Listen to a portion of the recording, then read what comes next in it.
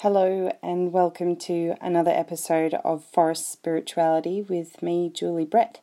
In these podcasts, I talk about all kinds of things spiritual and nature-based, and my passion is Druidry.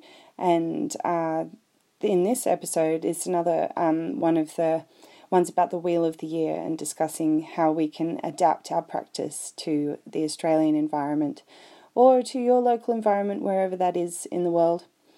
But I'm going to be talking about where I live and what I've been experiencing, and hopefully that'll give you some ideas on how you can adjust to the season and celebrate the changes at this time of year yourself. So we've just passed the autumn equinox here, and it's almost right bang on the time where it starts to get cooler. We did have a fairly warm weekend, but today I really feel like it's gone to cool again. Last week was quite cool, and we've had a bit of rain, and some of the mushrooms have started coming up around here. We get a lot of mushrooms. We've got quite a few pine trees, plantation pines, and I think they were all planted for windbreaks, and now they're these enormous trees, and sometimes there's little chunks of pine forest around the place. So I know that doesn't happen everywhere in Australia, but pine is fairly common, and pine trees have mushrooms under them that come up after a bit of a cold snap and a fair amount of rain, and I've been learning which ones I can eat. And if you're interested too, a good one to look up is saffron milk caps. They always grow under pine trees. They're quite easy to identify. They do really, make sure you watch some YouTube videos and find out exactly how to identify one if you're going to do it, because it is a little bit scary going out and looking at mushrooms, and the potential of picking the wrong one and hurting yourself is fairly high. So yeah, make sure you're careful there. But these ones, as far as mushrooms go, can be quite easy to identify because they've got quite significantly unique characteristics that aren't similar to other ones that grow in a similar kind of area, and they only grow under pine trees. So if you find that needle floor area where you might also find some blackberries or holly or ivy growing, and to me this is just like so exotic, because where I used to live down on the beaches there, we never had this kind of a little micro environment. So it's actually quite a strange thing living up here in the mountains, because we do have these little pockets of Europeanness, because they, the pine needles sort of inhibit certain kinds of plants. You don't get as many Australian plants growing in the undergrowth, but you do get the weed varieties of other plants that have been brought over that are from a similar environment. So we get these little pockets of nice places, and I'm really drawn to these pine areas at this time of year because of the mushrooms. And one year we went out to the pine forest at this time of year in near Oberon, and it was so abundant. Like there had been a week of solid rain, and then one sunny day on the day that we went, and it was we took a few friends and we got 15 boxes of these quite big mushrooms. We left so many behind. It's not like there wasn't an abundance. We could have got way more. That was just what fit in the cars. It was quite crazy how much abundance there was, and so we had mushrooms for the year, because we cut them all up and we cooked them and we put them in ice cube trays or little containers and froze them, and we had them for the whole year. So that was awesome. You can also dry them or pickle them and keep them for a while. But yeah, so like this time of year, I love foraging. I also love going and collecting acorns, and whether I use them or other seeds. All kinds of seeds start coming out from now. And yeah, getting the acorns and planting them in pots so that I can have some little acorn seedlings to look after next year is really nice. And I've been doing this for a couple of years, and I just gave one of the little trees that I've grown. It was about a metre tall. Gave it to a friend who's going to plant it in her garden as a memorial to a loved one. So it's really nice to be able to plant these trees. And this area is really quite... It grows the oaks and things quite well. And I do love an oak. They're very druidy and beautiful, and you can actually eat acorns. So what you have to do is chop them all up and then soak them in water for weeks. So you have to keep changing the water every time it goes a bit brown. You've got to pour it off and then refresh the water, and keep doing that for a few weeks until all of the tannins have come out. And then you can chop them up even more and then dry them, and then you can grind them down, and you kind of use them a bit like coffee beans. And it has a sort of a similar, sort of like a coffee-ish type flavour, a bit sort of bitter, but quite interesting flavour. And I sometimes make up a mix. I've made up a mix lately that's from some wattle seeds that I bought from the co-op, so I know that they're ones that are safe to eat, and the acorns, and also a mix of dandelion and chicory root that I bought from the supermarket. And so I've mixed all of those together to make a bit of a sort of coffee substitute. And it's quite nice. So yeah, I love this time of year for foraging and finding things that we can sort of store away. There is that lovely sense of connecting with autumn as a time for that harvest, and storing things away and preparing things like pickling things, or working on, making a kombucha, or getting some fermented foods going, like maybe if you've got cucumbers are abundant this time of year, you might want to get some cucumbers pickling. I don't like cucumbers pickled very much personally, but so I eat lots of other cucumber-ish salads and things like that. But if you like that, then you've got lots of cucumbers. It's a great time of year for that. But in the native bush, I just find this as a time that there's a lot of peacefulness, like that intensity and dryness of the fire season, and the that sort of harsh crackliness of the world kind of starts to go away. The rains have come, and the ground is feeling a little more moist, and like the bark has started to soften from all of the wet. And there might be little mushrooms growing in the Australian bush too. Now, I don't have any idea about identifying native mushrooms, and I haven't been able to find a whole lot of information about native mushrooms that are edible. So that's sort of an area of interest that needs a bit of research, I think, and I would love to know more about that, but it can be quite hard to find information about these things. And, there's a lot to learn in the world. But it is lovely to even just go out into the bush and try and find mushrooms to look at. There's a couple of websites or Facebook groups and things that you can sign up to help you identify things. There's one called Mushroom Hunters, or Australian Mushroom Hunters, that I'm a part of. And I know if you find a photo of a cool looking mushroom, you can just pop it up there and ask for identification. I don't think they're allowed to tell you whether or not you can eat them, but they can definitely help you identify them. And that's really cool. And sometimes you see people who've found like glow in the dark mushrooms and things like that, or just beautiful little outcroppings of them. And this is a lovely time to go exploring and find those little fairy grove type places in the forest. It can be really lovely imagining these tiny worlds. There's sort of this, I feel like the growth in the forest is often in the leaves in the springtime, and really whenever we get a lot of rain, but this time of year you get lots of little shoots coming up from the ground as well. So the seeds have all dropped off the trees, or a lot of them will seed sort of at the end of summer, and you do get like the wet and the hot seems to germinate them, I suppose, and you get a lot of little seedlings growing from the ground at this time of year in the bush, which is quite lovely.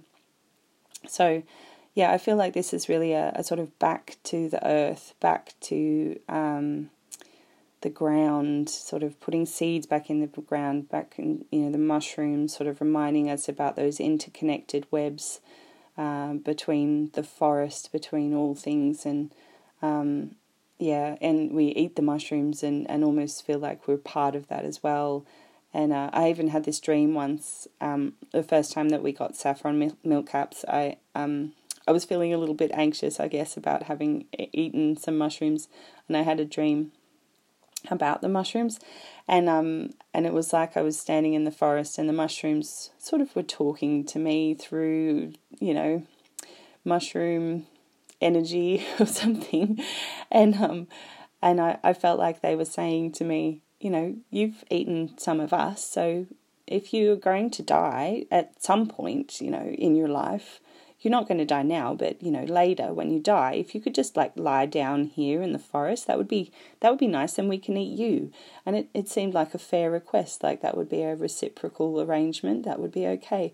I didn't feel like I was being freaked out that I was going to die because of eating the mushroom, but it did feel like the mushroom would be just as happy to eat me as I was to eat it.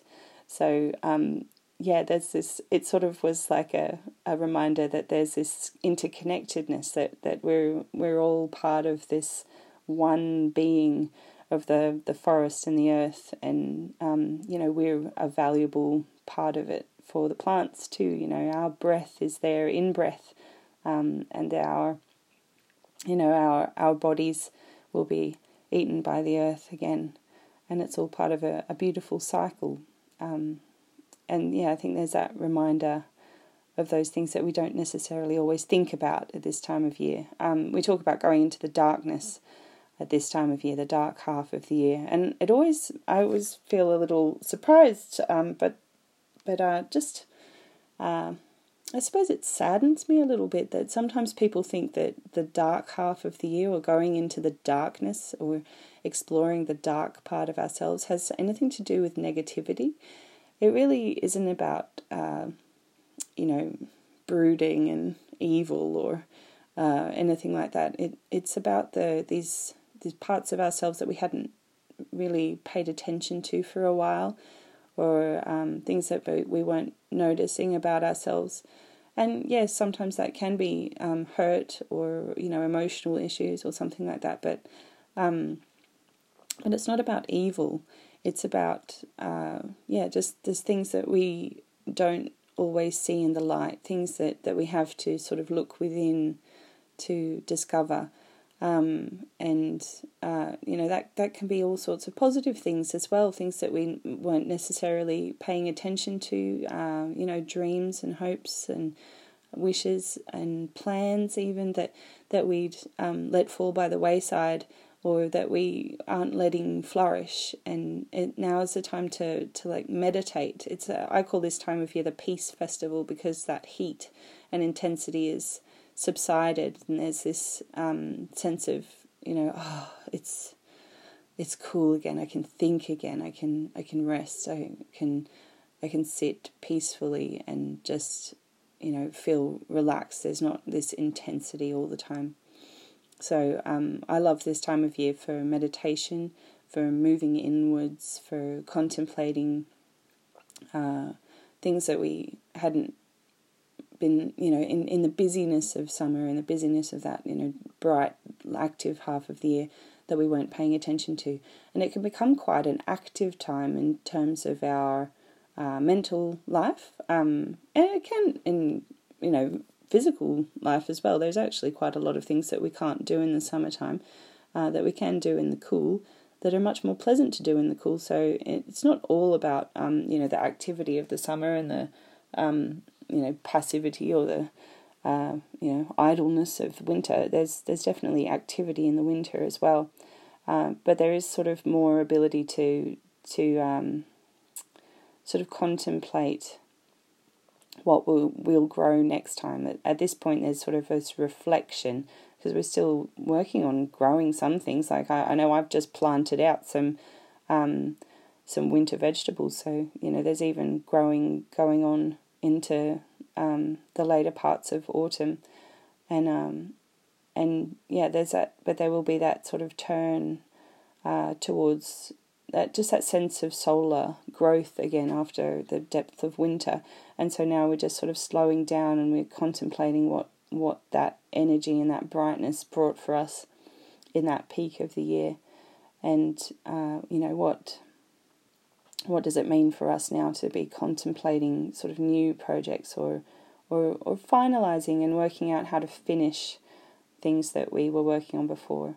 So, I think that constantly there's this sense in the wheel of the year of letting go, finishing, and bringing in the new. That's life, that as a plant grows, as anything grows, it's constantly letting go of old parts, or even our bodies are, we let go of layers of skin, or our hair grows, or nails, and we shed in order that we can grow further. We can find the fresh layer of skin, or we can the tree can let go of a layer of bark so that it can reach up a little higher or grow a little further.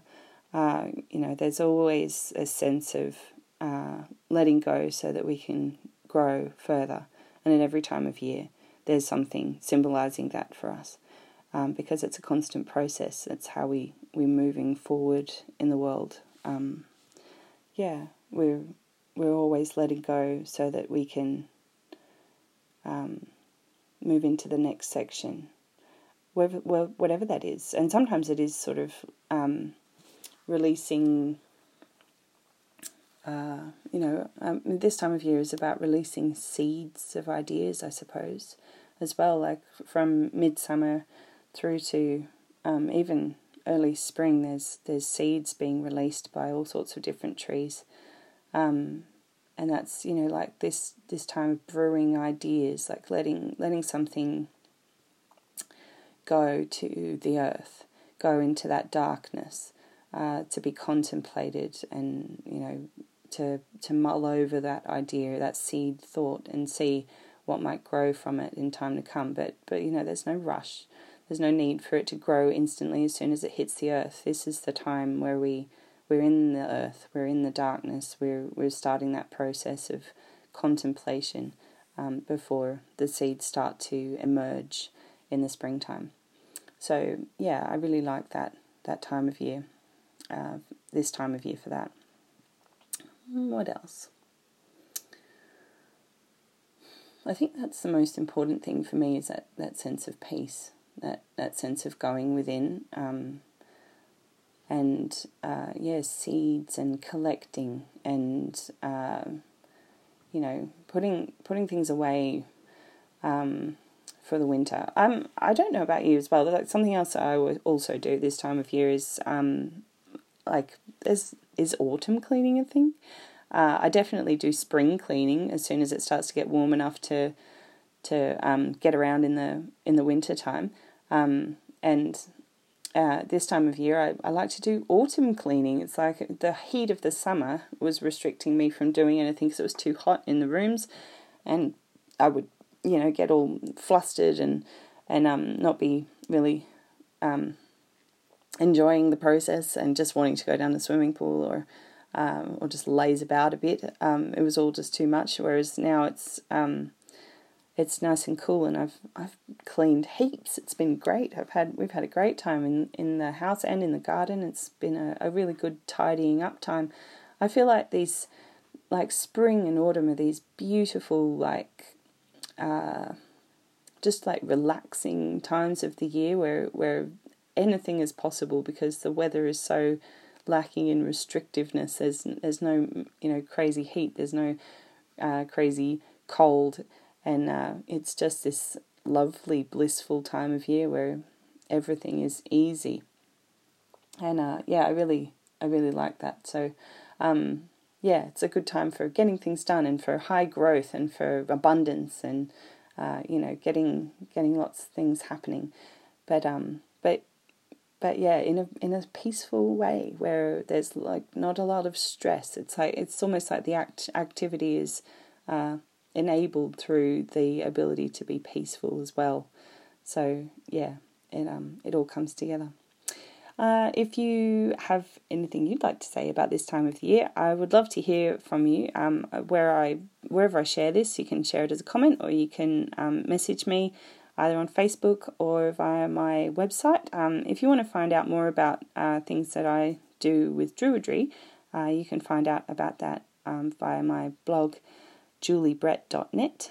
And Druids Down Under is also a great place to talk about the Wheel of the Year on Facebook. So yeah, I'll see you there.